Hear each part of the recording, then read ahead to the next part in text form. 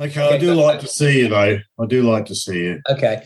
But just keep it going. Let me just try this. Okay. Oh, there you go. There you go. Hello. What happened there then? Oh, I just pressed the wrong button. Okay. But if I'd done that on the Trevor Horn session, I would have been seriously. This generation rules the nation with version. It's in the trees. It's coming.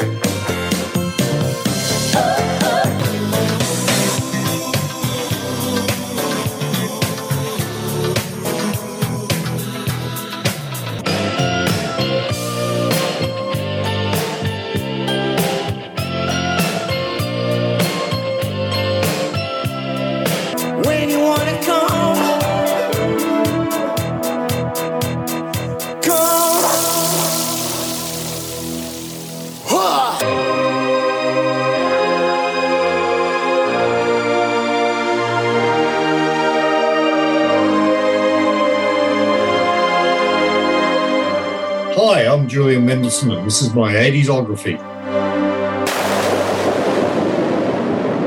Losing my mind, losing my mind, losing my mind, losing my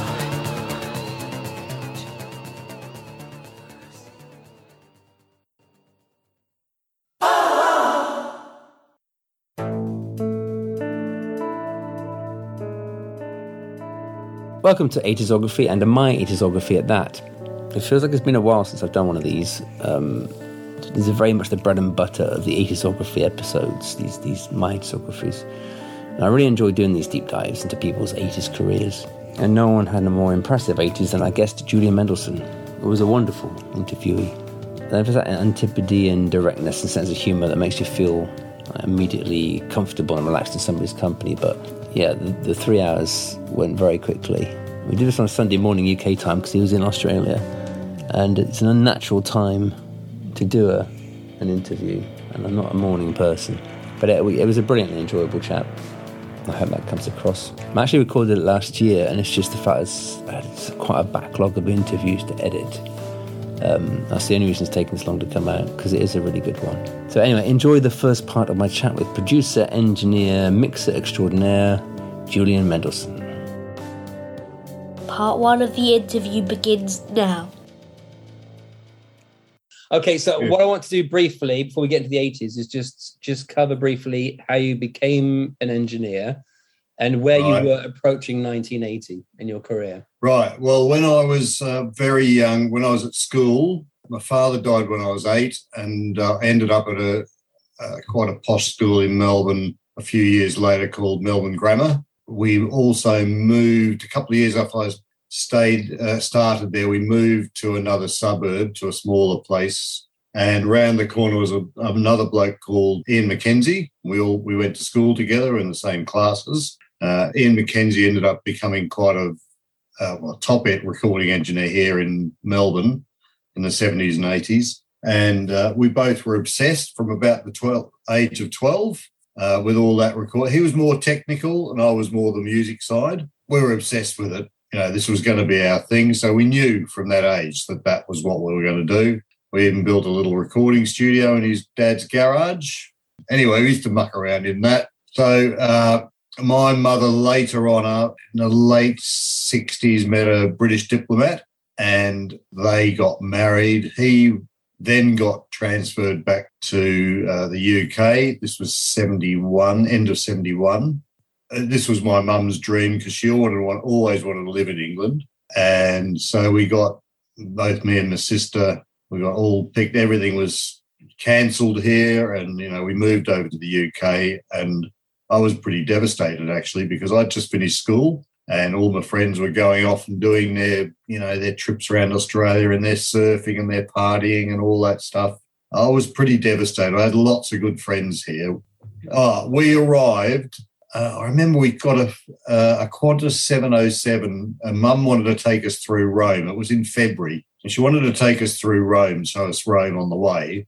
And we couldn't stop at Rome. There was a general strike on in Italy. So we had to carry on straight to this 707, which was pretty much at the end of its life. There was no air conditioning. We got to Heathrow Airport. It was about midnight. It was absolutely pissing down with rain. It was cold. It was windy. That sort of February night, not very pleasant. Anyway, there was no M4 then. There was no M4 motorway. I think it came out to the airport, but it didn't go any further. And we were going to just beyond Maidenhead to Cookham Dean. He'd rented a big house for us. Anyway, we drove through Slough on the way. Oh, the glamour, eh? Have you been to Slough? I've driven past it. I've never stopped. Well, it's actually, it's all right now. I mean, later on it became good, but in those days, oh my God. I thought, what am I getting myself into here? I mean, I was quite devastated for the first year. All I wanted to do was come back here.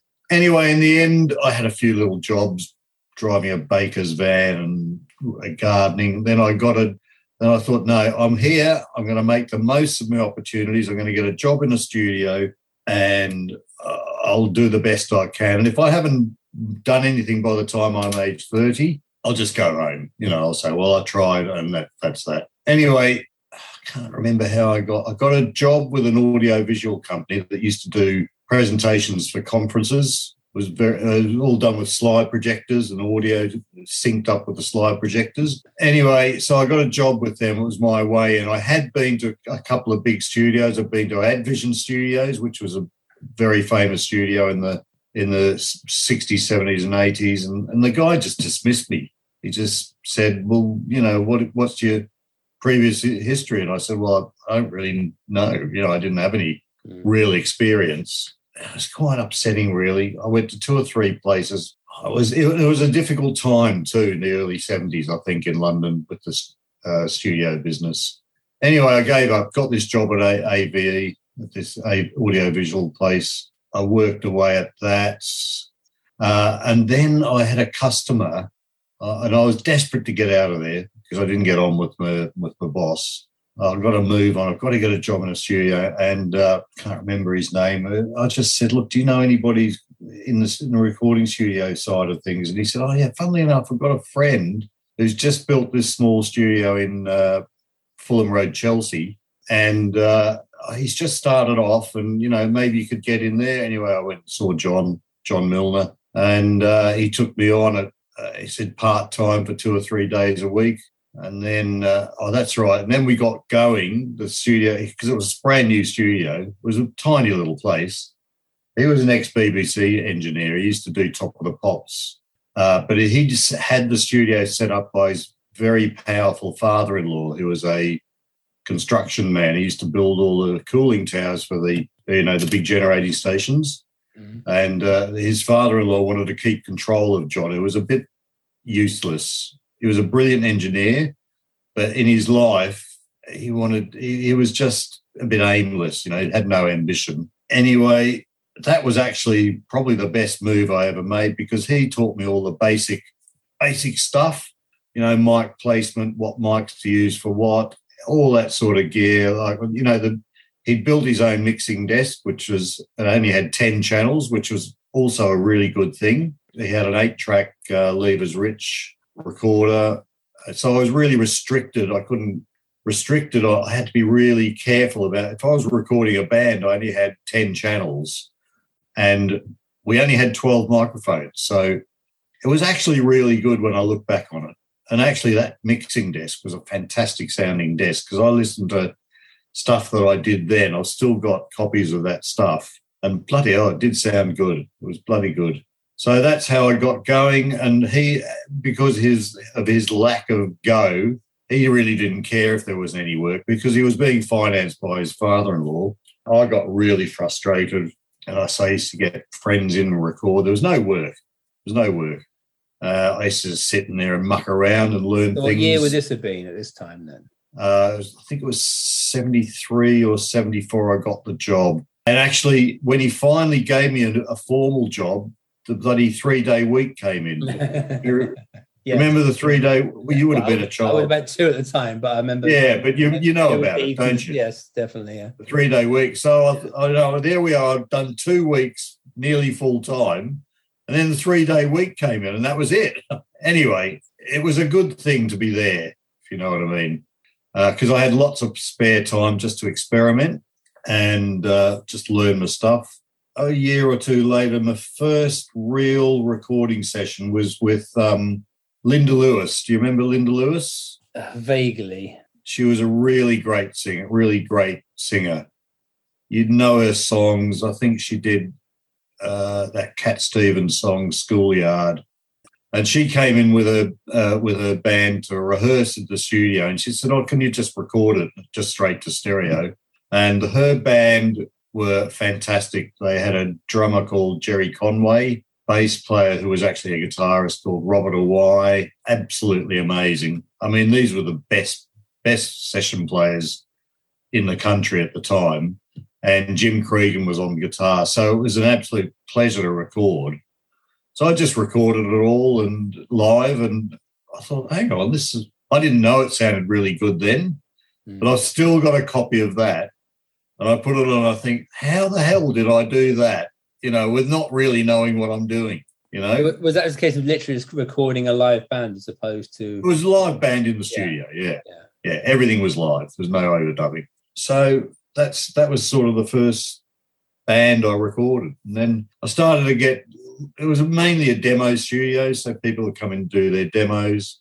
I had people like Ian Hunter. Ian Hunter was he Mott the Hoople, wasn't he? Yeah. Well, I didn't know who he was when he came in, but that was a big thing because he was a rock star, and it was all very rock starry.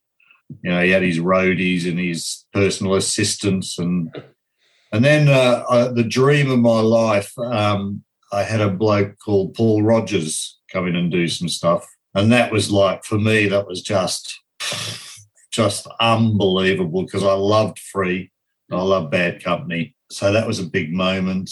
I think I did Brian Ferry briefly, but there were lots of other unknowns in there. One of the best unknowns was Chrissie Hynde. Okay. She'd just arrived from America. She was a punk. She was all dressed in leather. She came in to do some demos. We did some demos for that very first album. Is that with the Pretenders, or was it just on her own? No, this was just her. I think she just had session musos in. Right. And they were really great demos. I think a couple of them ended up on that first album, to be truthful.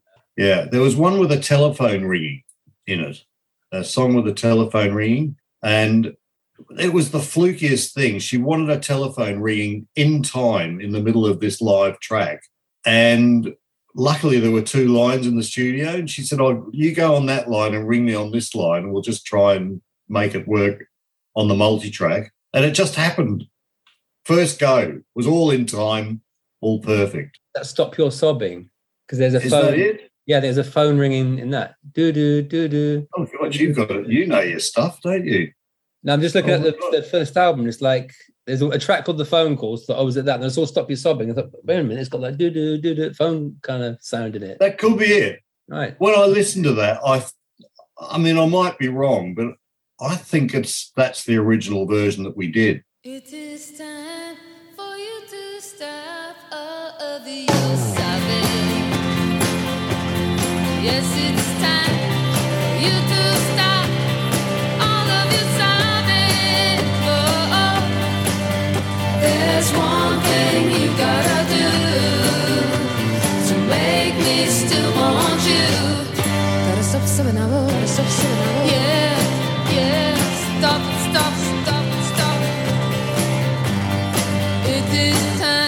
So you recorded it live with the phone sound at the same time as you were recording the song? No. We weren't playing the song live. We were playing the multi-track, and we overdubbed the phone live. Right. Yeah. Wow. Anyway, that was a big moment. She was going somewhere, this lady, you know. She was very determined and single-minded. As a general point, when you're working with artists that are new, can you usually tell? Like someone like Nick. I knew there was something there with her. But can you generally tell, yeah, they're going to make it, or this guy's going to struggle? It's not got much going on here. Well, I know when they've got talent, but I don't know whether they're going to make it or not, because that's a whole other ball game. Yeah. You know, it's the right place, right people, right time. But no, I had a feeling about her. I don't think I did know that she was going to go somewhere. She was a bit full on, you know. She was a bit slightly aloof, you know, and I could see that she was on a mission, if you know what I mean, to do something. There was no sense of humour. There was no laughing, giggling or anything like that. Yeah. She just wanted to get the job done, you know. And actually, at the end of one of the days, I think we did a few days together. At the end of the first night, she said, "Oh, look, I haven't got any money left. Can you give me a lift home?" She had no money. Yeah. Can you give us a lift home to Clapham? I said, "Oh, yeah, that's on the way. I live in Wandsworth, so that all works out okay." You know? Yeah, I'll never forget that. So what did you feel was your biggest breakthrough pre-1980? The big breakthrough was that there was a bloke called Robert Rosenberg, and he had a New Zealand friend, lady, not girlfriend, but collaborator. They used to write songs together for publishing companies. He used to come in and do lots of demos with me, and he was the accountant for Jill Sinclair at Psalm Studios. Yeah? Yep. And of course, you know Psalm East it was then. And I'd actually, strangely enough, I'd met Gary at a party in Notting Hill Gate a few months before, and we got on like a house on fire. And then Robert said, "Look, they've had a fire at Psalm East, at Psalm Studios. Jill's looking for, you know, another engineer. Would you like to go and meet her?" And I went, and I said, "Oh, why not?" That was about September 78, October. So I went to see her in the building site and got the job. And Gary, of course, knew me, and that was that, you know. And then I was off for about 3 years of hard labour. 1980. I'll take us nicely into 1980, actually, because you were one of the engineers on Drama by Yes. Yeah, the Drama. So there's 5 engineers listed, and there's Gary Lang and yourself and Hugh Padgham. That's like a super group of engineers, isn't it? Travelling Wilburys of engineers. Did Hugh engineer some of that? He's credited. I don't know what he did. He probably recorded some, because he was doing it with the wacky producer who sort of lost it in the end. They were doing the backing tracks to the Townhouse. That makes sense. And then I think John Anderson, I don't know what the story was, but John Anderson had enough, and Trevor and Jeff from the Buggles took the whole thing over, and they produced it together, brought it to Psalm. I was just telling somebody last night about it. I said it was just an adventure. It was just so full on the extreme technicalities of recording that album was just on another level I'd never seen, and neither of us had seen anything like that before. Because all the band were doing their different bits in different studios. So they'd bring in 24 tracks of what they thought was going to go on the song, and you had to move stuff. It was unbelievable. It was like engineering gymnastics, me and Gary used to call it.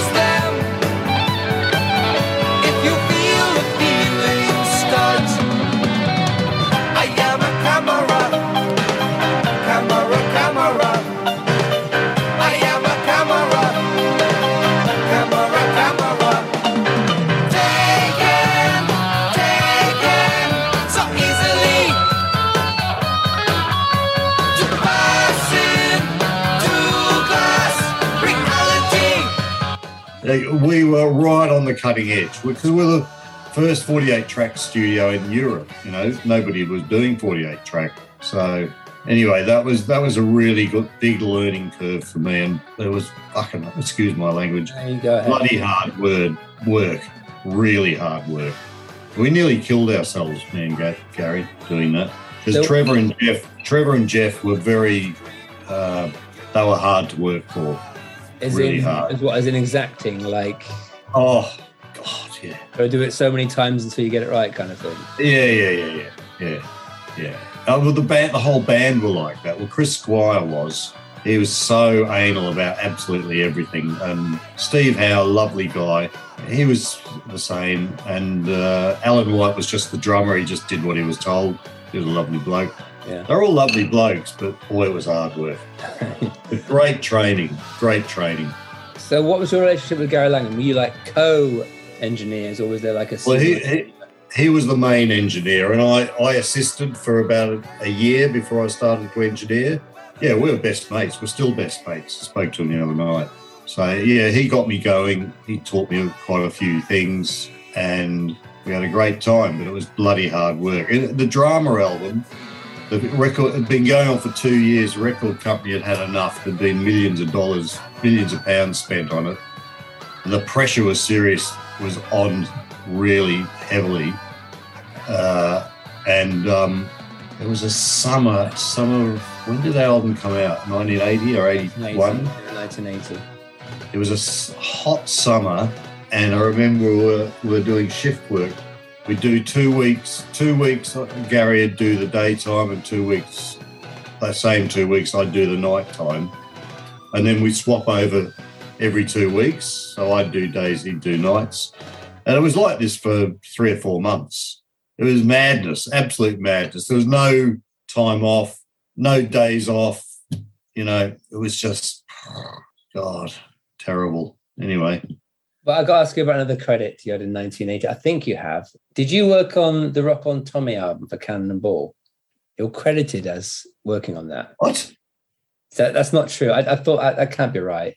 That's not true. Yeah. So I can knock that one off then. You didn't work with Cannonball. I don't think so, unless I did it without knowing I'd done it, unless it was a track that, I don't know, where. You know Cannonball are, yeah? Yeah, they were comedians. Yes. They were very funny. Yes. And Okay. what was it called? Cannon? Rock on Tommy was the LP. I did a version of Oliver's Army. This is the sad thing. I already had this on my iTunes because I'd ripped it earlier before I even knew you were on it because... On Tommy? Does ring a bell. Is Can I just play a little bit of it and see if it's... Yeah? How could you not remember working with Cannonball? Oh, sorry, that's not the... That's not the album, is that? Do Cannonball Oliver's Army. That should come up. I don't know what you're watching there. Oliver's Army. It does ring a bell. I want The to name of the get to song. the bottom of this because if it's true, that's just... Well, if it's true, I'll be amazed. I'm gonna spit on this one, but it's fun. Just get it, will you? All right, I'm going to upset. No, this was... Hold it, fellas. Sorry, hold it. It's taking you back. No, I know the song, and that wasn't their song, though, was it? Who did No, that? they covered it. They were trying to be contemporary. That was a joke. And then he stopped halfway through and say, "This." Oh, I've got a credit on that, have I? I somewhere, I don't know if it's Discogs or somewhere, just puts you down. On one of them, you're on it. On I think All Music, you're not. So obviously, that's okay. I don't know. I don't remember it. Maybe it was in the middle of the Yes album. I would say. yeah. Zoned out.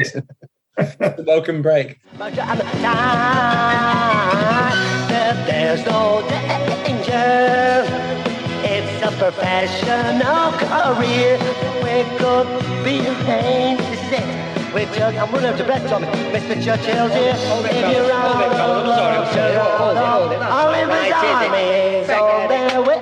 what was that for? Get it. I mean, look at that. You spit all over the guitar player. Look at him in that box, though. He likes it, Tommy. What do you mean he likes it? He's waving at me. Waving at He's mad. Look at him. Oh, he's coming out. Now you're in trouble, boy. If he kisses me, Tommy. 1981. Okay, 81. So you weren't involved with Cannonball. Were you involved in any of the Dollar singles that Trevor Horn produced? Oh, I did a bit of stuff on it, but that was mainly Gary. Okay, so when you say you I did do a bit of stuff, would you be called in for a day or two just to help out? Is that the idea? Yeah, I did a bit of recording. I don't think I did any mixing. Did a bit of recording when Gary was so exhausted he couldn't do anything. So that's the way it was with Trevor and Jeff. Was it Trevor and Jeff on that, or was it just Trevor? I think it was just Trevor. That was just Trevor, yeah. I was wondering if you have any recollections of making those singles, because as I said to Gary, they're just like 4 perfect pop songs that we actually worked on. That's what Trevor always wanted, perfection. Yeah. But what is it about Trevor's production that creates that kind of perfection? Is it just that he just works and makes you all work so hard on it? Or is there some kind of...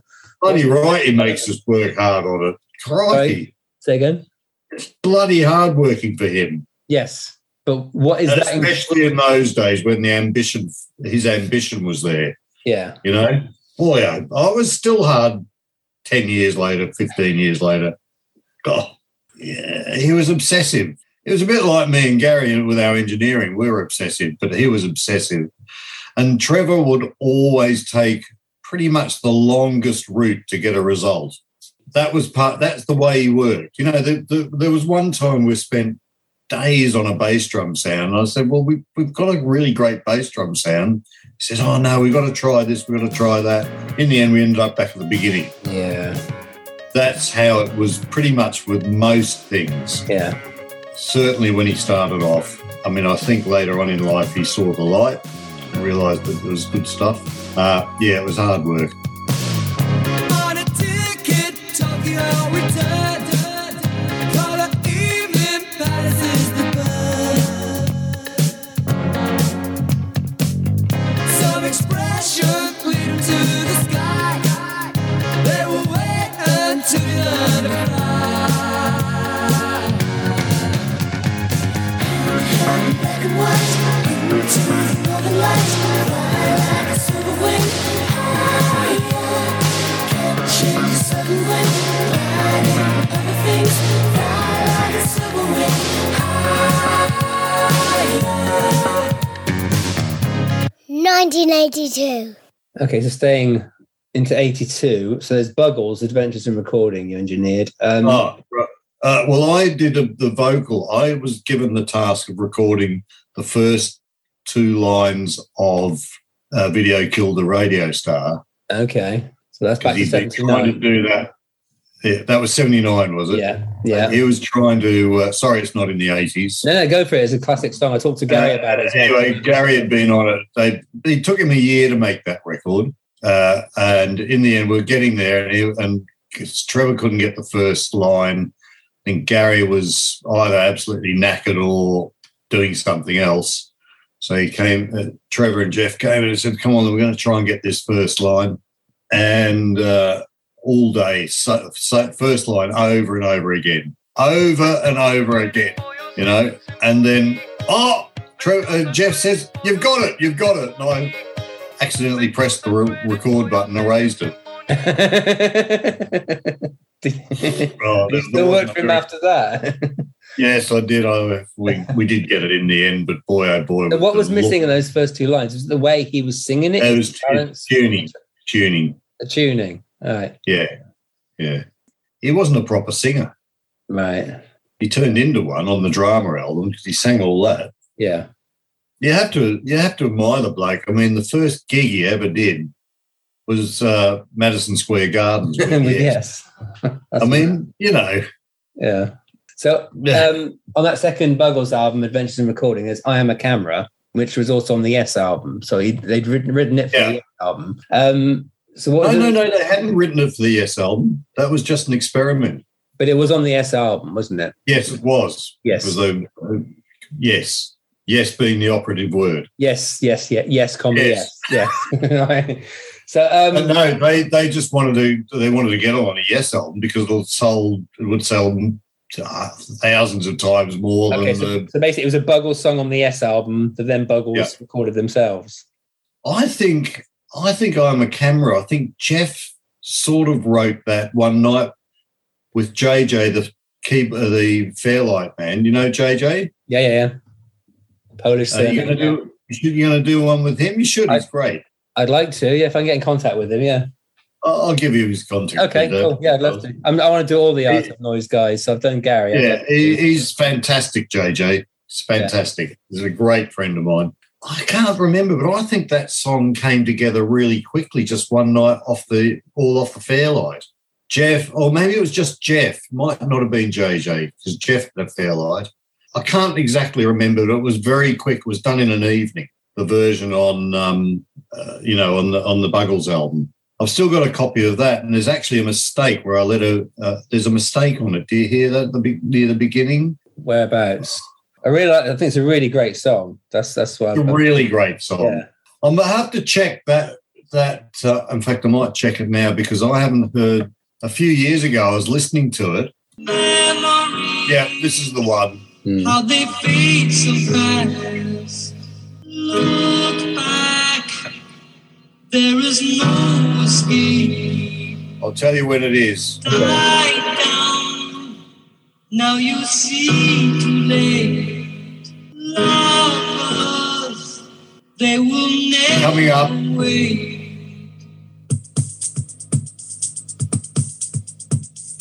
I am a camera.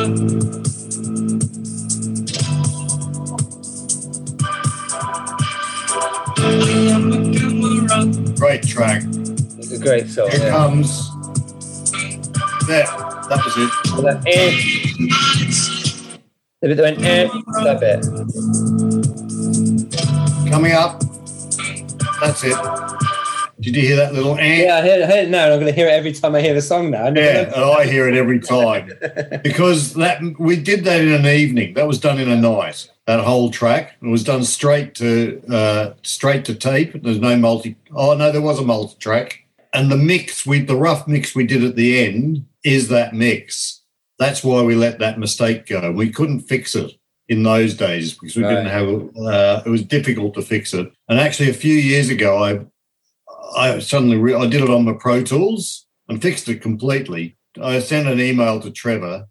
I said, why didn't we do this? Why didn't we just edit that bit in? It was dead easy. We could have done it. I never got a reply from him.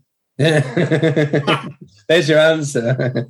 Yeah. So that was a magic moment. You know, that was one of those moments where we didn't have to labour over the whole thing. It was just like we started at 7 o'clock and we'd finished it by 8, 11 or 12 o'clock. Take heart,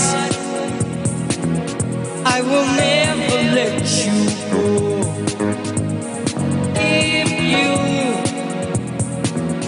wanna let your feelings show, lovers all, how they never broke your heart. You lose them if the feeling starts. I am a camera. Camera, camera. I am a camera. Camera, camera.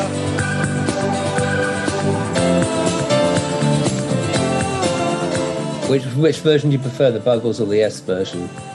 Oh, definitely the Buggles. Definitely the Buggles. That's the right answer. Yes, exactly. Do you agree with that? I do 100%. Yeah, I mean, I quite like the S version, but that Buggles version, there's just something about it. It's just because it was done really quickly, and it was everybody. The chemistry was just right. Everybody was on form, apart from me and the little mistake. You know, it was those magic moments in the studio. You just let the side down, Julian, didn't you? I did. Shame on you. He never let me forget it. You know, okay. That's why I didn't answer your email. Yeah, bastard. You're still angry about it. So around this time, you started working with Peter Collins, the producer. So were you back and forth between Peter and Trevor Horn at this time? Were you kind of like flitting between the two? Yeah. I did I was still doing a lot with Trevor. I think Trevor had started the 90125 album, hadn't he? Yeah, it came out in 83, so it would have been around 82. Yeah. I think I came in to mix half of that because Gary was, I can't remember, maybe Gary and Trevor were going off to South Africa to do Malcolm McLaren. I think that's what it was. Anyway, Gary was supposed to have worked with Peter Collins, and Jill said to me, I don't think Gary can do it. Why don't you do it? And I said, I was a bit nervous, working with somebody new. He says, no, go on, you do it. You'll get on really great with him. Anyway, we got on really great and passed the Dutchie. So was that the first thing you worked on with him? So that was huge. Yeah. As a number one single. So how was it dealing with the kids in the studio? Was that? They were good. They were good. Yeah, they were lovely kids. They were pretty young. You know, I think the youngest was 7 or 8 and the oldest was 12 or 13. I was really only mixing it, and I think we did the rapping. I think that was the overdubs we did. Might have done a couple of overdubs. Listen to the bass. Give me little music, make me wind up me waist. Me say listen to the drum and me say listen to the bass. Give me little music, make me wind up me waist. I say pass the dutchie on the left hand side. Pass the dutchie on the left hand side. It a go bun. give me the music, make me jump and prance. It a go done. Give me the music, make me looking at the dance. You play Around this time, a Sign of the Times, the Bell Stars. Sign of the Times, yeah. Did I do that? Apparently, I don't know. You didn't do Cannonball, so they listed that as well. It's I'm pretty sure I did. I guess Sign you were of the around Times. at that time, so it was around 82, 83. You don't I remember? can't remember which songs I did with her. It wasn't. Shall I put that in? Sign of the Sign of the Times Times. was their massive hit. It's a great pop song, one of those great hits of the 80s. Instantly recognisable. Sign of the Times. It's a sign you've been involved in too many hits if you don't remember top 10 hits. If I was involved in a top 10 You've got to hits, remember, I was saying it, I would know. Yes, that was me. You've just got to remember that I was working. We're both working like dogs, and though we didn't get any days off. There was months and months of no days off. Yeah. And 18-hour days. So it's quite difficult to remember.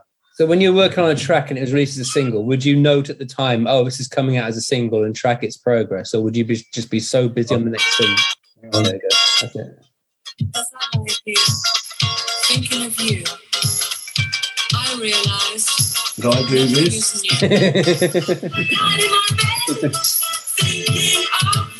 I don't remember doing this. I got a feeling this is going to be the whole conversation, isn't it? Did you do it? I know there's one coming up in 83. You're going to say this.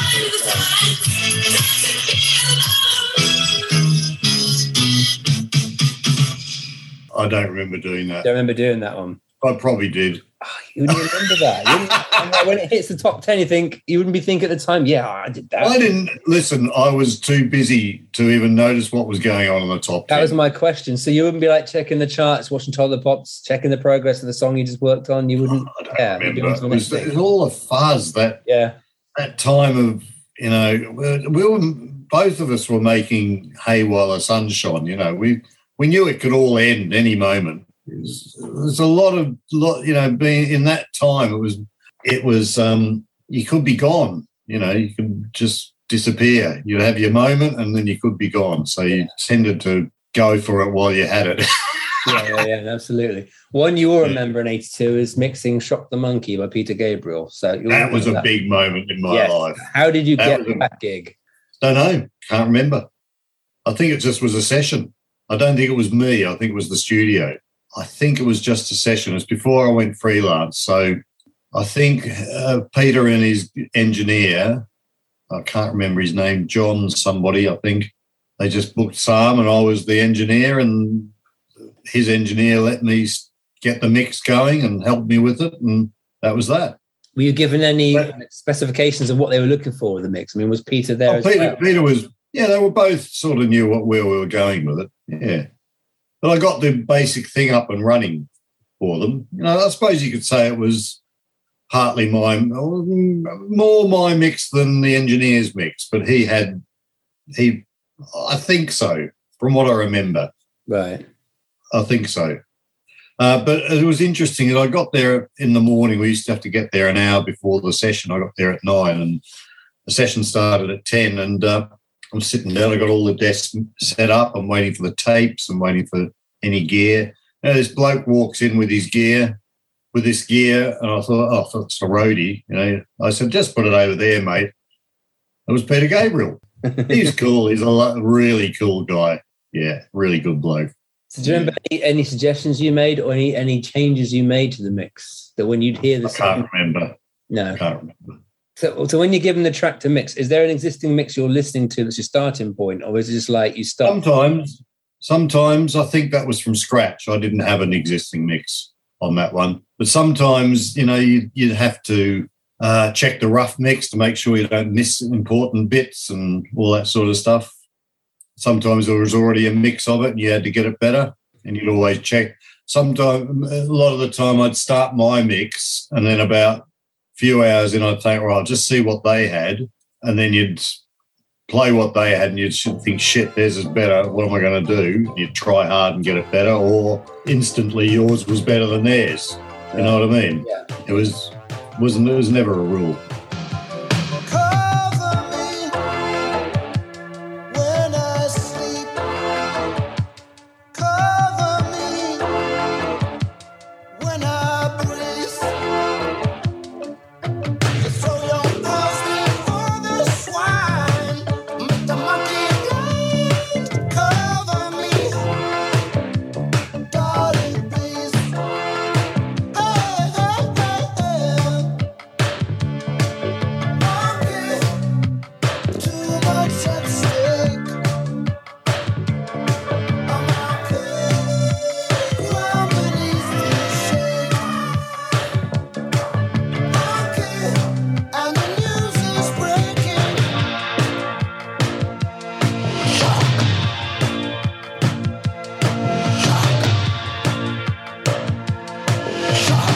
So when you're an engineer, are you basically, as part of being the engineer of a session for a track, you're basically doing a mix? Yeah. So if somebody's mixing an album, they're basically remixing what the engineer's already mixed. Is that fair to say? Yeah. I mean, sometimes I did all the thing from the beginning to the end, like with Nick Kershaw. That was all recorded by me and mixed by me. Mixing your own stuff actually is I found really difficult. That's what Gary said as well, because that was another question. Is it easier to mix somebody else's stuff? Yes, it is. Unless it hasn't been recorded properly. Right, okay, yeah. Yeah, there was plenty of that going on. Right. And the side one. Welcome to the Made in Scotland 80s podcast, a podcast celebrating the golden era of Scottish bands and albums during the 1980s, 1990s and a hint of 2000s. Join me for some in-depth interviews and stories with the artists who are keeping the 80s alive and kicking on Made in Scotland 80s. Side 2, 1983. You already mentioned the fact you did some engineering on the Yes album, 90125.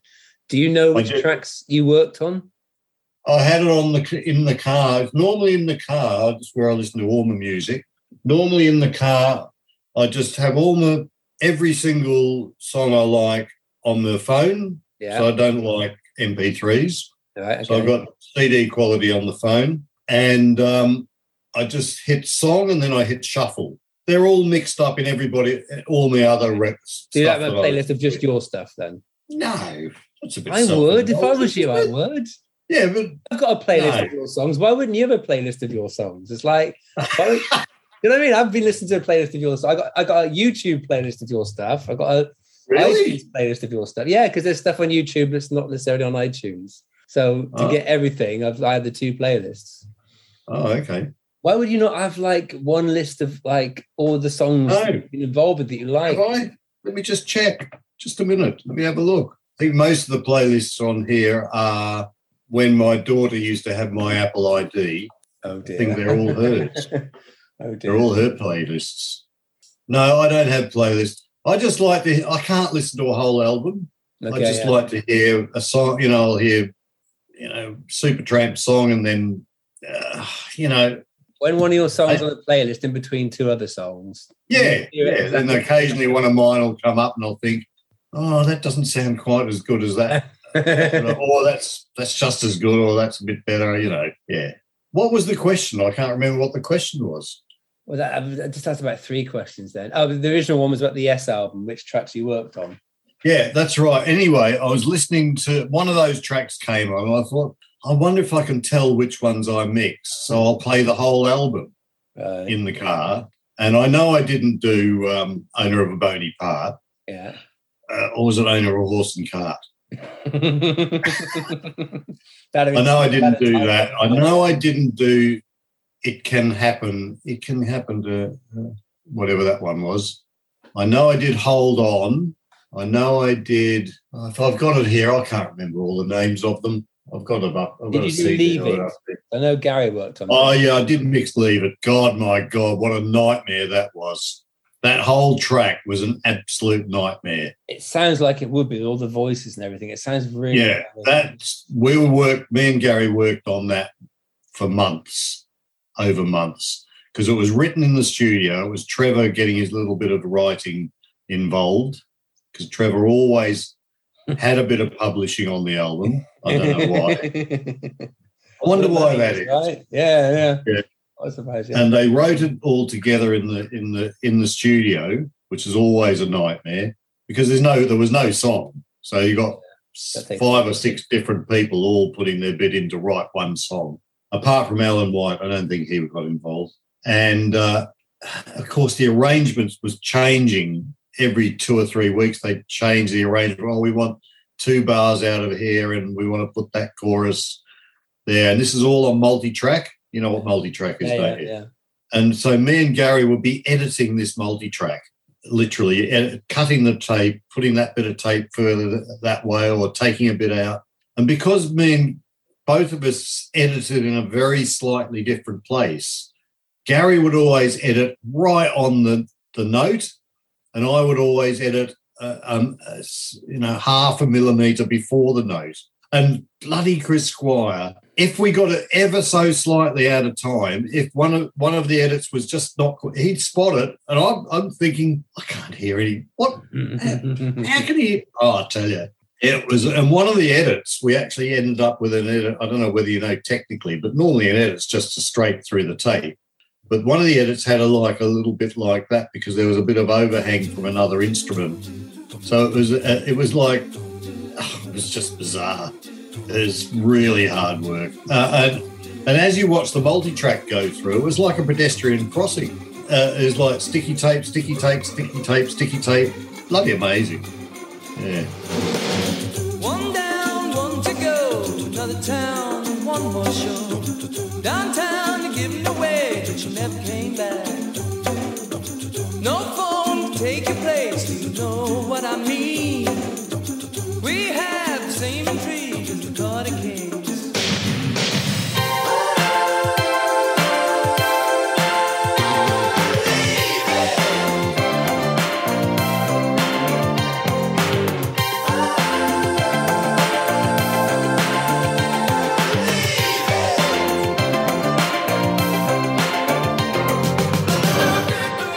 It's a fantastic track. I'd never heard it before.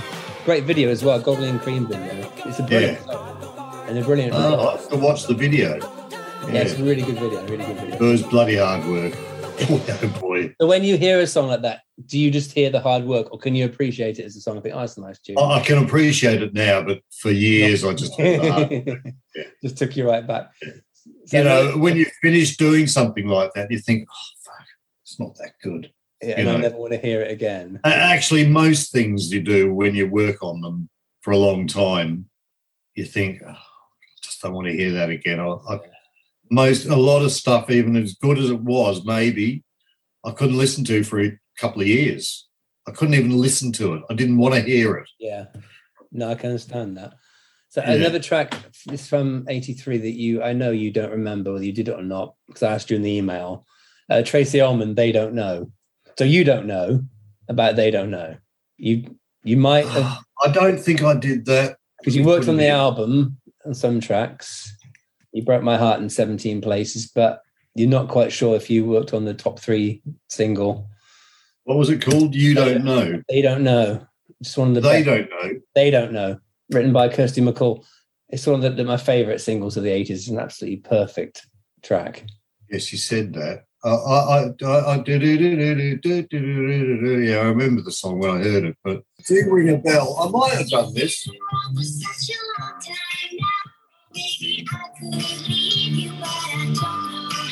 I'll ring Peter and ask him. Okay. I'll ring Peter. I spoke to him a year or two ago during lockdown for the first time in 30 years. How's he getting on? Well, he's stopped the whole thing now. He likes his Latin dancing. That's his big thing. Fair enough. How old is he now? He'd be a little bit older than me, maybe. Wasn't much older than me. He's a lovely guy. We got on really, really well. I might have done it because listening to it just then, I think I remember the Tubular Bells. I might have done it.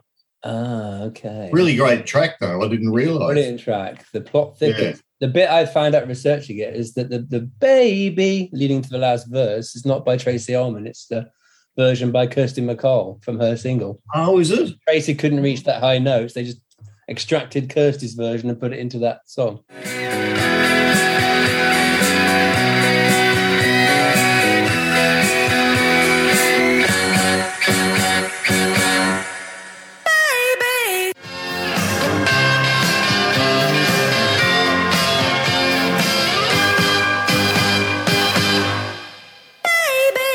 Amazing. It's funny because when I left, when Jill was starting to get the record label going and sort of diversing, she wasn't really managing me anymore, and she had a lady called Annie Holloway come in, who used to work for Dave Robinson at Stiff Records, and Kirsty MacColl was her best friend, was Annie's best friend, and Annie then became my manager for quite a few years. She ended up getting together with Chris Briggs. You know Chris Briggs? Yeah. Well, he used to work at Phonogram. He got lots of acts going, got Delamitri, but his big one was Robbie Williams. Robbie Williams, yeah. Yeah, that was his big one. He nurtured Robbie, got him off the drugs and did all that sort of stuff.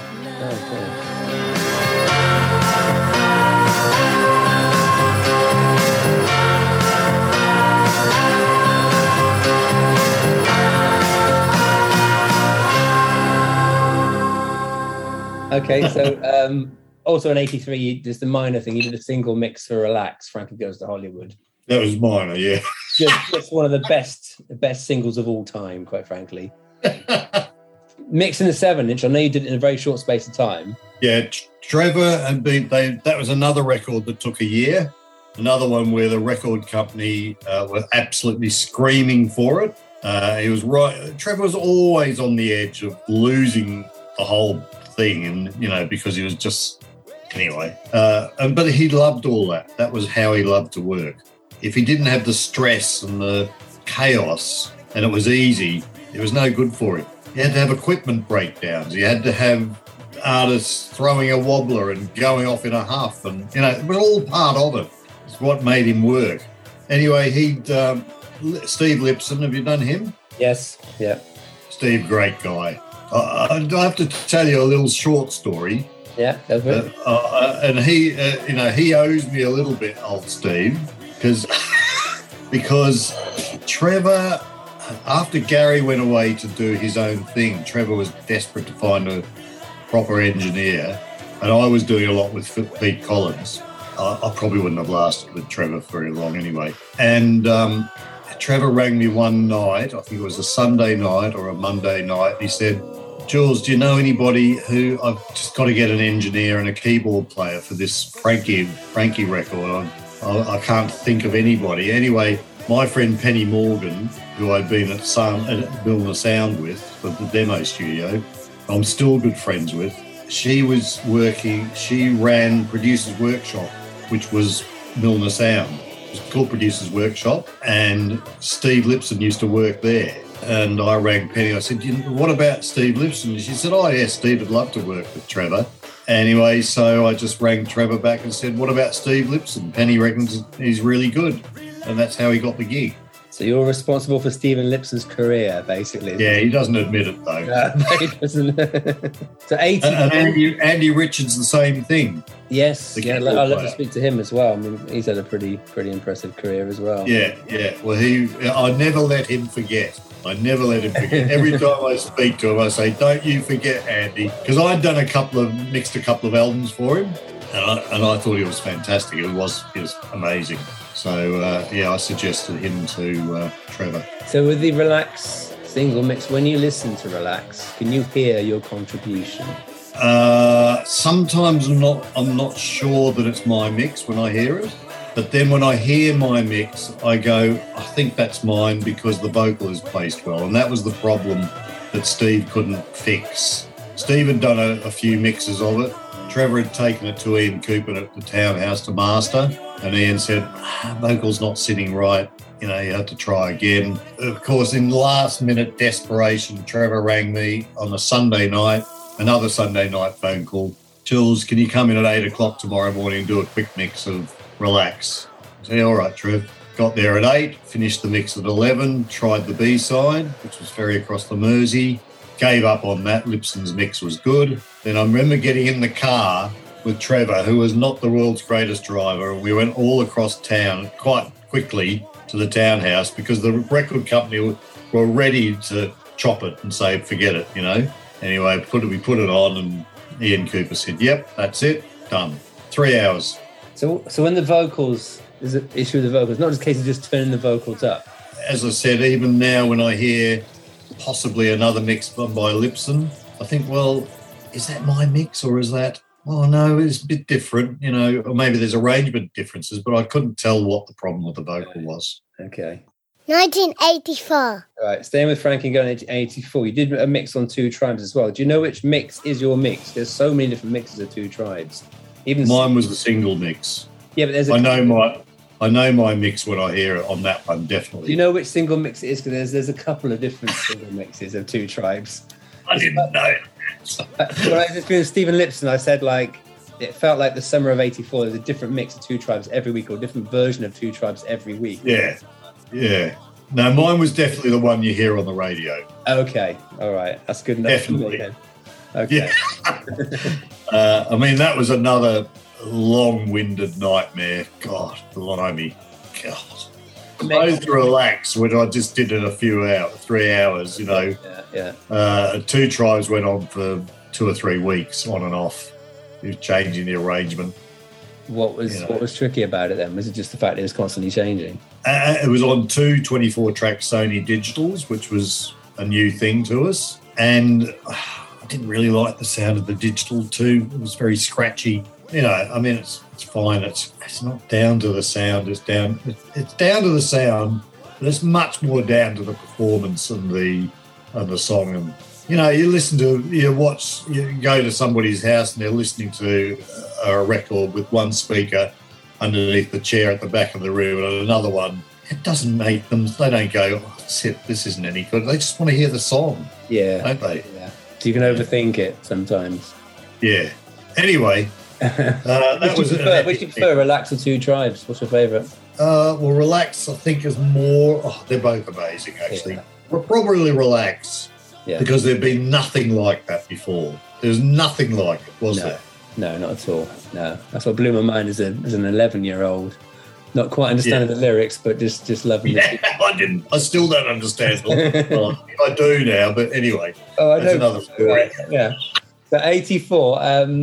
were you choosing who you worked with at this time? Were you getting offers coming to you? No. I did the 2 Nick Kershaw albums, or maybe I did the first one as a staff engineer and the second one as a freelancer. I can't remember. Because Human Racing was 83, then you did the Riddle in 84. So was there a change? Because when you worked with him in 83, he was like a new artist. By 84, he was a successful artist. So was there a change in how you worked with him? Was it a different... No, it was all exactly the same musicians, same producer, same engineer. It was exactly the same, and the same amazing artist. Because I had those 2 albums when they came out, and I've not listened to them in 30 years, and I'm enjoying the Riddle in particular. Actually, it's a good album. City of Angels is a track that's down. City of Angels, and what's that other epic one? Second track on side 1. I loved it. I loved it so much I spent a week mixing it. I can tell you I'm the law with my medals from the war.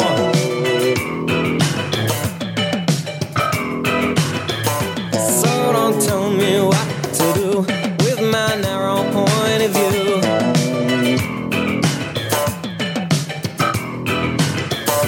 Though I know you're probably right, not easy saying yes. It's easy when you know how. No way, nowhere, no today. No mercy, no time, no reason. And Peter's going, look, Jules, it sounds fine. I said, no. Let's do it again. Does that happen sometimes? Where you just overmix because you like the song too much? Yeah, I overmixed it actually. But it still sounds amazing, I have to say. No, it's really aged nicely. It's a good album. I was quite impressed. Yeah, great album. Even my daughter likes it. Oh, there you go. Yeah, she likes likes her favourite track. She loves the riddle. The riddle, okay. But was there ever any talk about what the riddle was about? Because there was always that mystery that came out that it was going to be about, you had to find out where the actual location was and you get a prize and go and smash it. I never knew that. No, I think he admitted later on in an interview it was all a load of bollocks, but at the time it was like this great mystery of where he's talking about in the lyrics. I mean, I have to say, as far as overall talent goes, he would be pretty much number one for me. Just amazing. Really? Yeah, fantastic. Everything. He could play anything. His songs were just fantastic. The colours he got into the songs. His vocals are amazing. Have you listened to any of his recent, albums he's done by himself? No, the last one I had was Radio Musicola, which was the next one after the riddle. And I kind of, didn't listen. Nobody got onto that one. He went too far. Yeah, I can. He changed everything. The one after that he did with Peter Wolf was pretty good. You did some additional work on that. That was The Works, wasn't it? I mixed that one. You mixed that one, yeah. The Works. Yes. That was pretty good. And then he had a bit of a gap. And then he did one called 8. Yeah. Fantastic. What a fantastic record. And then another one called 15, I think, which was also fantastic. And he's just done another one. It's not quite as good. It's a bit more laid back. But the two that he did, you've got to get them. They are, I love them when they come on in the car. Oxymoron is the latest one. Yeah. It's very nice. 15 Minutes is the one that's fantastic. Okay. 8 is one that's fantastic. And that's about it. He's just a fantastic musician. Absolutely fantastic. Multi-talented genius. And still Lipson would agree with me on that. Lipson's favourite album, one of his favourite albums of all time, is 15 Minutes, I think. Really? No, sorry, 8. 8, really? Okay. Yeah. There was a big thing on Facebook about a year ago. Lipson started talking about this amazing Nick Kershaw album, and because we're all friends on Facebook, I sort of went in and said, oh, yeah, that's an amazing record, and so's this one, and so's that. And all these other people are getting involved and saying, oh, yeah, isn't he fantastic? And poor old Nick's going, is this the Nick Kershaw Appreciation Society or something? It's very funny. So a lot of mixing in 84. So there's Don't Tell Me, Blancmange, top 10 hit. Great track. That was a pioneering track because nearly all of it came off the Fairlight, and we went straight to half-inch stereo. That was an experiment. So nearly all of it came off live instruments. Sequenced instruments. And I think there was a guitar and the vocal came off the multitrack, and that's all. So that was quite pioneering. I'll stay with you until the end. I'll say you let me be your friend. I'll say you let me in the end. I just wanna be your friend. How can I be sure you're breaking all the rules? How can I be sure I should be high above? I climbed the mountain, reaching for the skies, and all too soon I jumped the moon and find I'm losing my mind. But tell me I'm the howling wind. But tell me you're the wounded star. But tell me I'm the devil's friend. But tell me I've gone too far. Had that not been done before then? Well, we like to think it hadn't been done before. Okay. Yeah. Yeah. I wouldn't know. So why did you mix the 7-inch version and the 12-inch version, or was it just the 12-inch version? Probably did both. Probably. Yeah. This was with Peter Collins, I think, wasn't it? And further remixes, there's a 12-inch mix of Passengers Belt and John Another top 10 hit. Was that a hit? Yeah, it was top 10, that was. They were actually Really? surprised. Yeah. That Massive was a hit. very strange track. It was a strange track, but it was a hit. Very strange. That was in his years when he was not with Bernie, wasn't it? He was still with Bernie with that one, yes. He was. He was still with Bernie on that one. Yes. That's Bernie's lyric. Is it? Yeah. Yeah. Well, that was a very strange one for me because it was a bit of a mess on tape. In what It was a way? bit all over the place, the way it was organised on the multi-track. Chris Thomas produced it. And I remember I sent it off to him. How did I get it to him so quick? And then he rang me from the airport because he was doing his tax year out. He said, just change that bit and just change that bit. And then it was done. And he rushed off to wherever he was living in France or something. So how long would a 12-inch mix take normally? Sometimes a day, sometimes a week. In the case of Go West, a couple of the Go West 12 inches. Call Me was a week. Or it might have been more longer than a week. Why did that take so long? What was the... Because there was always a conference about which move we were going to do next with Richard, Drummy, and what's his name? Cox. Peter Cox? Peter Cox and Gary Stevenson. There was always a big discussion. We'd all have a big discussion. What little trick are we going to do next? And then we'd either try it and it didn't work, or it was a very long, really long-winded. And then there was the A&R man who was American, and he's now in charge of one of the big companies. I can't remember his name.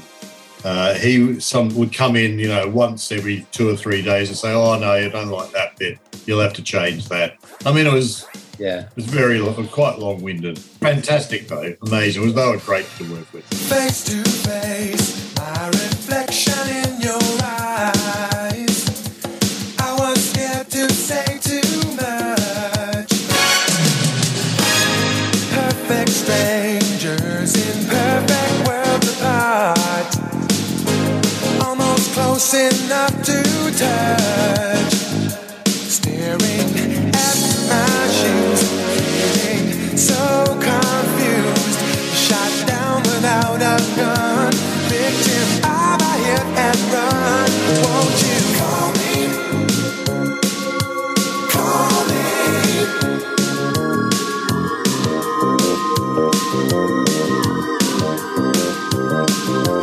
Call me. Call me. Won't you call this number now? So is that quite rare to have the artist involved with the 12-inch mix? Not in the Go West situation, no. They were involved with everything, absolutely everything. But apart from them, is that quite rare to have an artist like that? Yeah. Pet Shop Boys would be involved. Yeah, I can imagine. Yeah. Yeah. But no, Go West were right hands-on. And how I rare love doing is- 12-inch mixes.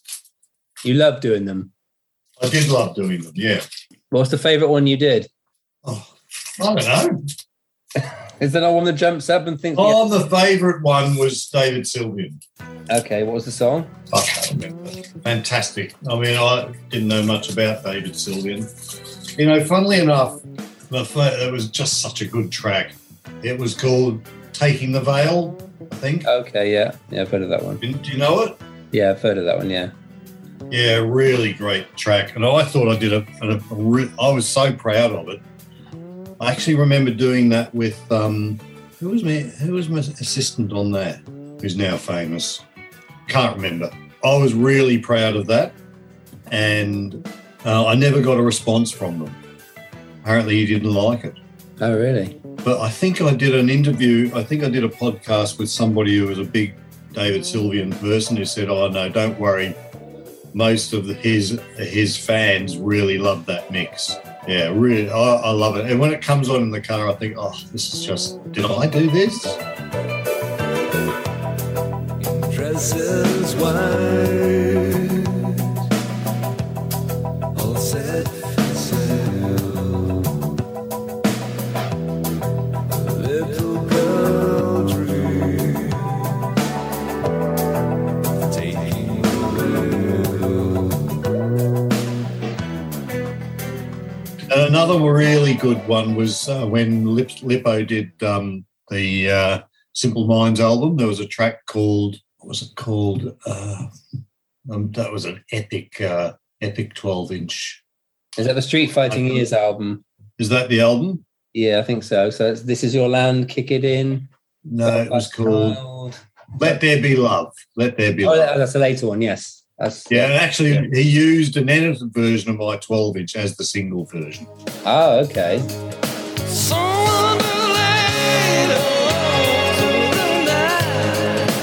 Your music talks to me, it's me tonight. One kind of woman, I hear you say, so let it be love. Let it be love, oh yeah. Love, let it be love.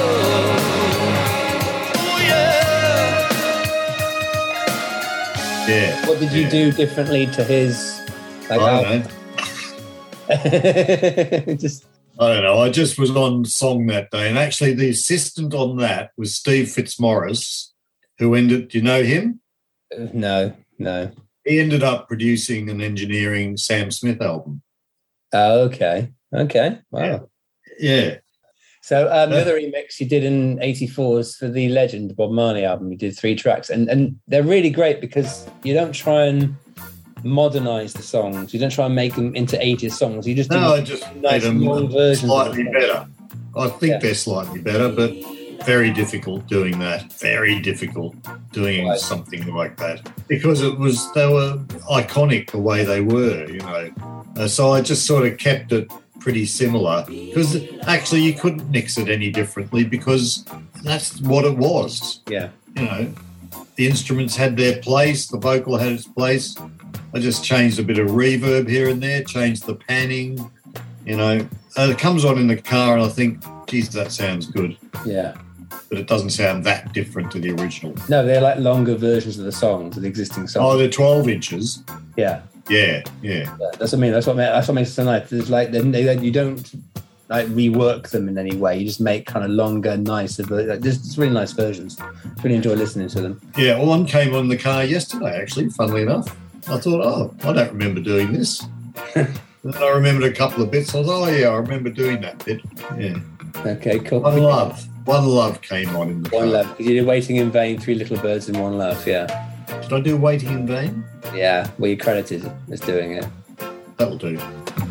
Let's get together and feel alright. One love, one heart. Thanks and praise to the Lord. Feel alright. Let's get together and feel alright. One more thing.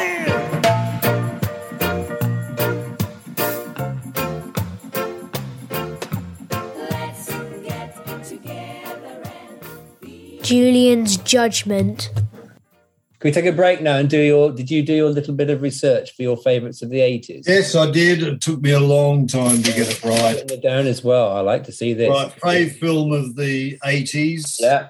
Well, I thought I'd put Back to the Future, which I'd say would be, but then I forgot about Alien.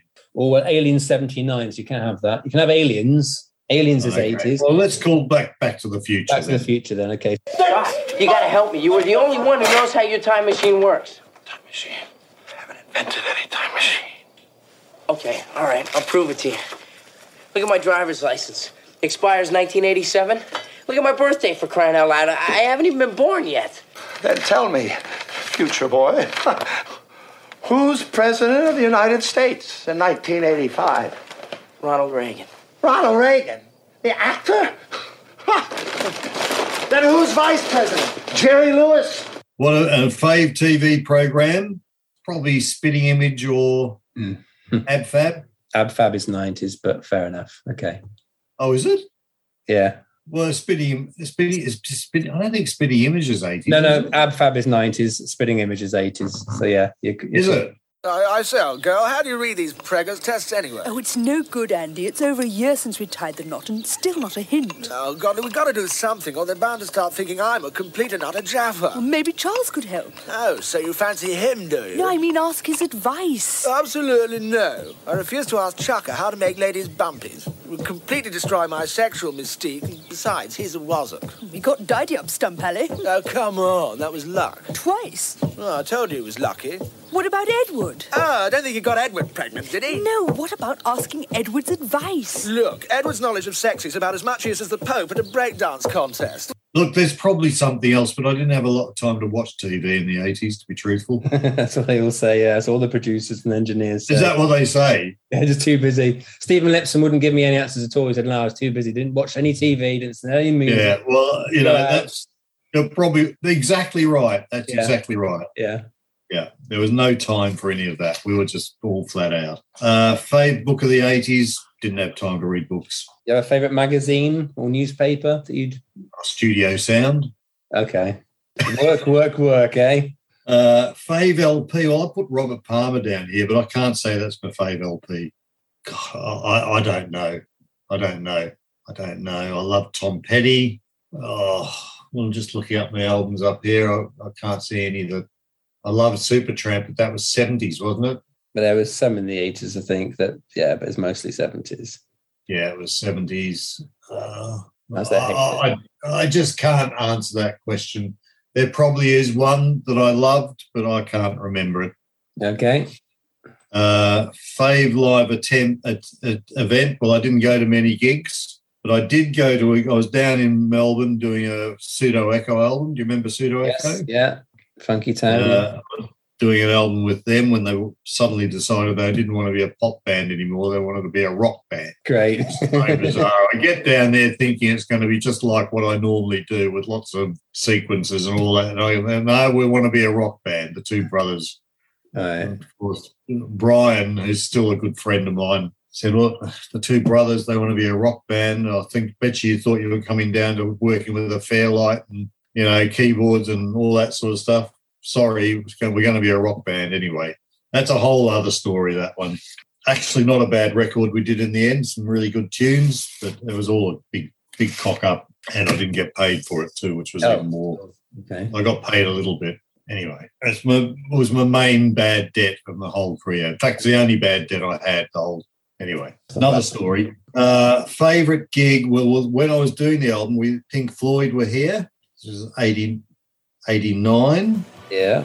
And they were doing that big show they did with the pig and everything at Rod Laver Arena. I would say that would be the most amazing gig, the most amazing sound, the most amazingness of everything I'd ever seen in my life. Right, okay. Really amazing. I'll never forget it. And I knew the percussionist quite well. Can't remember his name off the top of my head. I just thought the whole thing was stunning. Dave Gilmour's guitar solo, he did about a 15-minute guitar solo, and me having the dogs there, I'm waiting for about a bad note. There was one tiny little bad note in this whole 15-minute solo. It was just, and the sound, I mean, this is 30 years ago. The sound was just, how have they got it to sound like that? And I thought, it can't get any louder. Without distorting it, but it got louder and it didn't hurt you. It was amazing.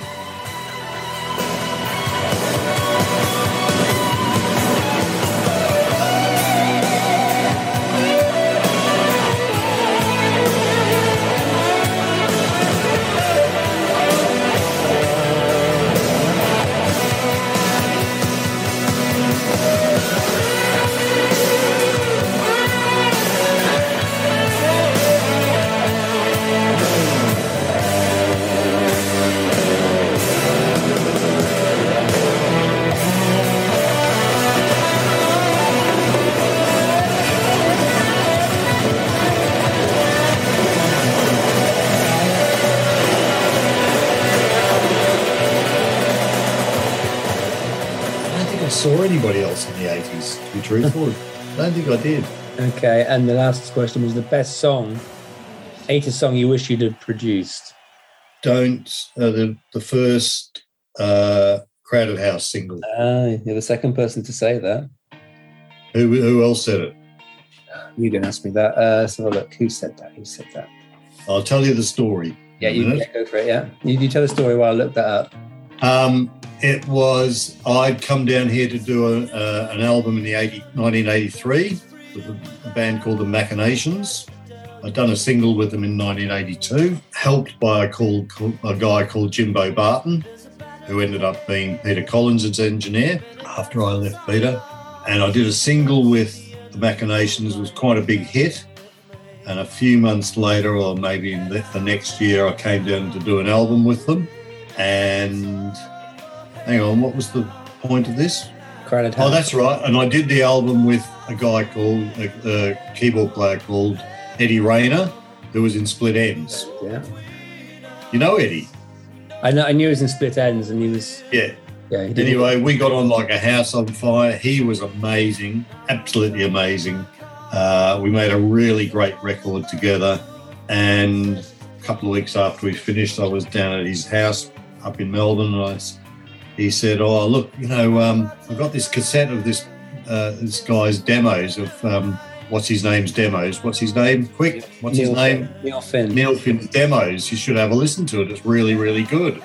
I have still got that cassette in the drawer. Oh, really? And it had that song on it, plus many of the others. And I listened to it, I thought, oh, it's really good, but I was absolutely flat out at the time. I just didn't have time to think of it. I had to rush back, I had to do this, I had to do that. And I thought, oh, God, I wish I could have done that. Anyway, I could have got the gig, maybe, and I didn't get it. So when you listen to that first Crowded House album, is there anything you think, I would have done that differently? Like with Don't Dream It's Over, what would you have done differently as a producer? Nothing, it was fantastic. Who produced that? That's Mitchell Froome. It's Mitchell, is it? Yeah. Everything. 3 albums. Listen, Neil Finn, he never does anything wrong. No, he's a brilliant songwriter. Yeah. My wife and her sister, my wife's sister is #1 Crowded House fan. He's a real nuisance, and Neil gets quite fed up with her. And funnily enough, I know you want to go to the 90s, but when I was doing the McCartney album, yeah, I got 2 calls that I really regret. I got one to mix the Duran Duran massive hit single, Ordinary World. Yeah. I was desperate to do it, but I knew that it wouldn't be done. I said, can I do it this weekend? You're working on the McCartney album. Yeah, Paul would have been a bit upset. You were working on Biker Like an Icon instead. Yeah, exactly. Okay. Anyway, I thought, God, can I do it? Can I fit it in? And I decided in the end not to. And it's probably just as well, because it probably would have gone over a few days. That's going to be my question. Like, if it had been like 3 days, Paul wouldn't have said, yeah, you can take 3 days off while we're making I didn't even bother asking, actually. Right. What do you think his answer would have been? Probably no. No, okay. He was paying me a lot of money, Right. And he was a lovely bloke. We did get on really well. I didn't want to upset him. Okay. I just really regret the fact that came through at that time. It was just devastating. And coincidentally, during that time I was with McCartney, Annie, the manager, rang me up and said, "Oh, listen, Crowded House are playing up in Cambridge at the Corn Exchange or something. Well, he wants to meet you." So off I go up to the Corn Exchange. I see them playing. They're amazing, another amazing band. Go backstage, sit down, everybody's milling around, and Neil starts to interview me. It's almost like an interview. Then it got down to it, and he said, "What are you doing at the moment?" I said, "Oh, I'm doing Paul McCartney album." And he said, "Why do they always send me people who are working with Paul McCartney?" And that was it. I didn't get the gig again. Really? Yeah. You thought it'd be a plus point to him. Because Mitchell Froome had done a Paul McCartney album. Yeah, but that was after Crowded House, though. Hey? Mitchell Froome and McCartney after Crowded House, or in between Crowded House, I guess it would be, wouldn't it? Because No, Mitchell Froome did Woodface. Yeah, so he did one He did what? Okay, so he did 2 Crowded House albums, then McCartney, then the 3rd Crowded House album. So right in the middle. Yes, but the Crowded House, the McCartney album he did was before the one I did. Yeah, Flowers in the Dirt. Yeah. So that's what. Anyway, I wasn't. Oh, man, that's twice you could have produced crap. So that'd have been Together Alone. Then you could have produced what became Together. All Alone. right, stop it. It's a great album, though, isn't it? All the production is amazing. He doesn't make a bad album, mate. I'm telling you, it's fantastic. No, actually, I'm not sure. Listening to what he does and the control he wants, he's a lot like Trevor, I think. So it might have ended up not quite working out with me and him, to be truthful. But it would be nice to find out, wouldn't it? Would have been nice to find out. Yeah. Sorry for bringing that up for you. So anyway, that's the 90s. Go back to the 80s. Yeah, you got to relive that again. I'm sorry about that. Yeah. Coulda, woulda, shoulda. So that's a great choice. So yeah, it's Stephen Hague. Stephen Hague chose that as his song as well. Never met him. Okay. Good producer, though. Fantastic. Oh, of course you didn't meet him, because we'll get to that with actually. So you didn't actually. No. You didn't meet him. No, I didn't actually. Because we'll get to that in '87. How he mixed the track you produced and you mixed the track he produced. But we'll get to that. Okay. Yeah. That was good fun. That's interesting. Yeah. Okay. I'm intrigued by that now. Okay. It all worked out really well for both of us. Absolutely. God. This is the end of part 1 of the interview. So that was part 1 with Julian. Some massive, massive hits in part 2 to look forward to. Until then, surprisingly big love for Nick Kershaw from Julian in that chat. So he's pretty much number 1 for overall talent out of all the people he's worked with. When you think of the people he has worked with, that's quite high praise. I had Nick's first 3 albums, Human Racing, The Riddle, and Radio Musicola in the day. But I have to admit, I was more of a Howard Jones guy. Personally, I liked them both, but in the 80s you had to be in one camp or the other. You know, it's Duran or Wham, U2 or Simple Minds, Pet Shop Boys or Erasure, and Nick or Howard. You could like them both, but you had to have a favourite, and I was definitely Team Hojo.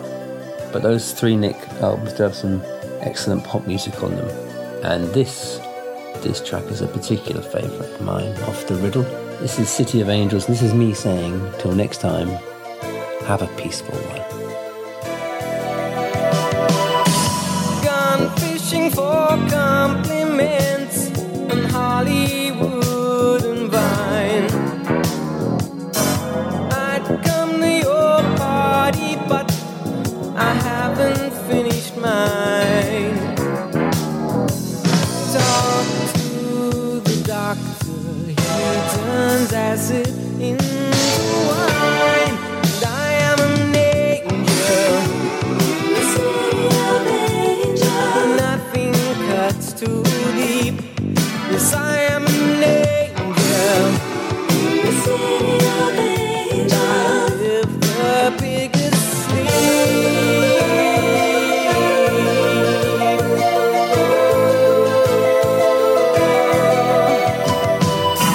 I'm up to chew the fat. We're all in crowd chew.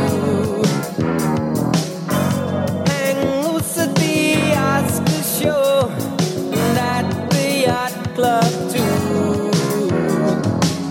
Don't mess with me, 'cause I've a bigger house than you, and I am an angel. The city of angels. Nothing cuts too deep. Oh, I am an angel.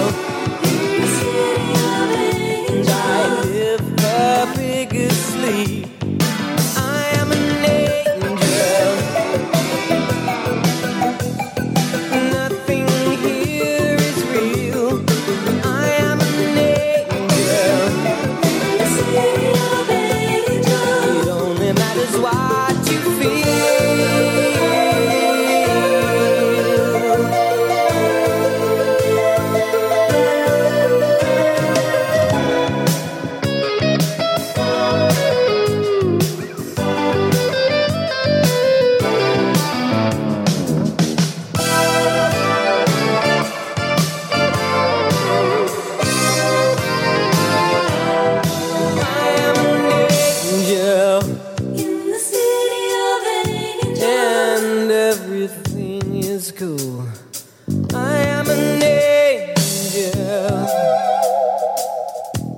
It's me I'm trying to fool.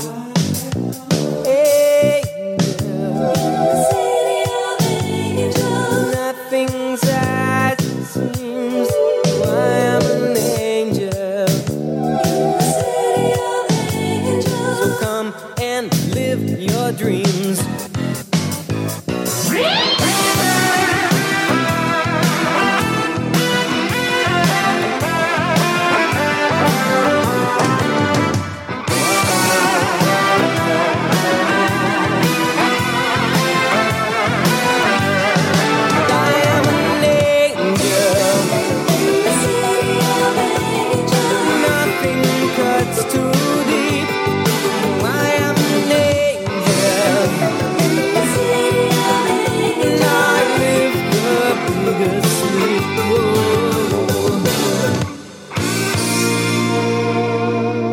Do you want to get going, or Yeah, let's go for it. There's quite a lot to cover. you don't look old enough though to be in the 80s?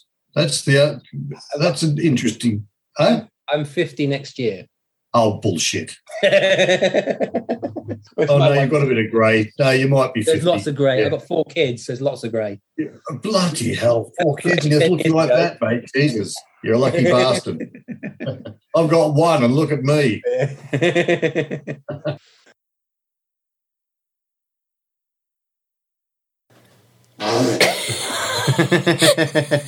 This is part 1 of the interview. Can we listen now?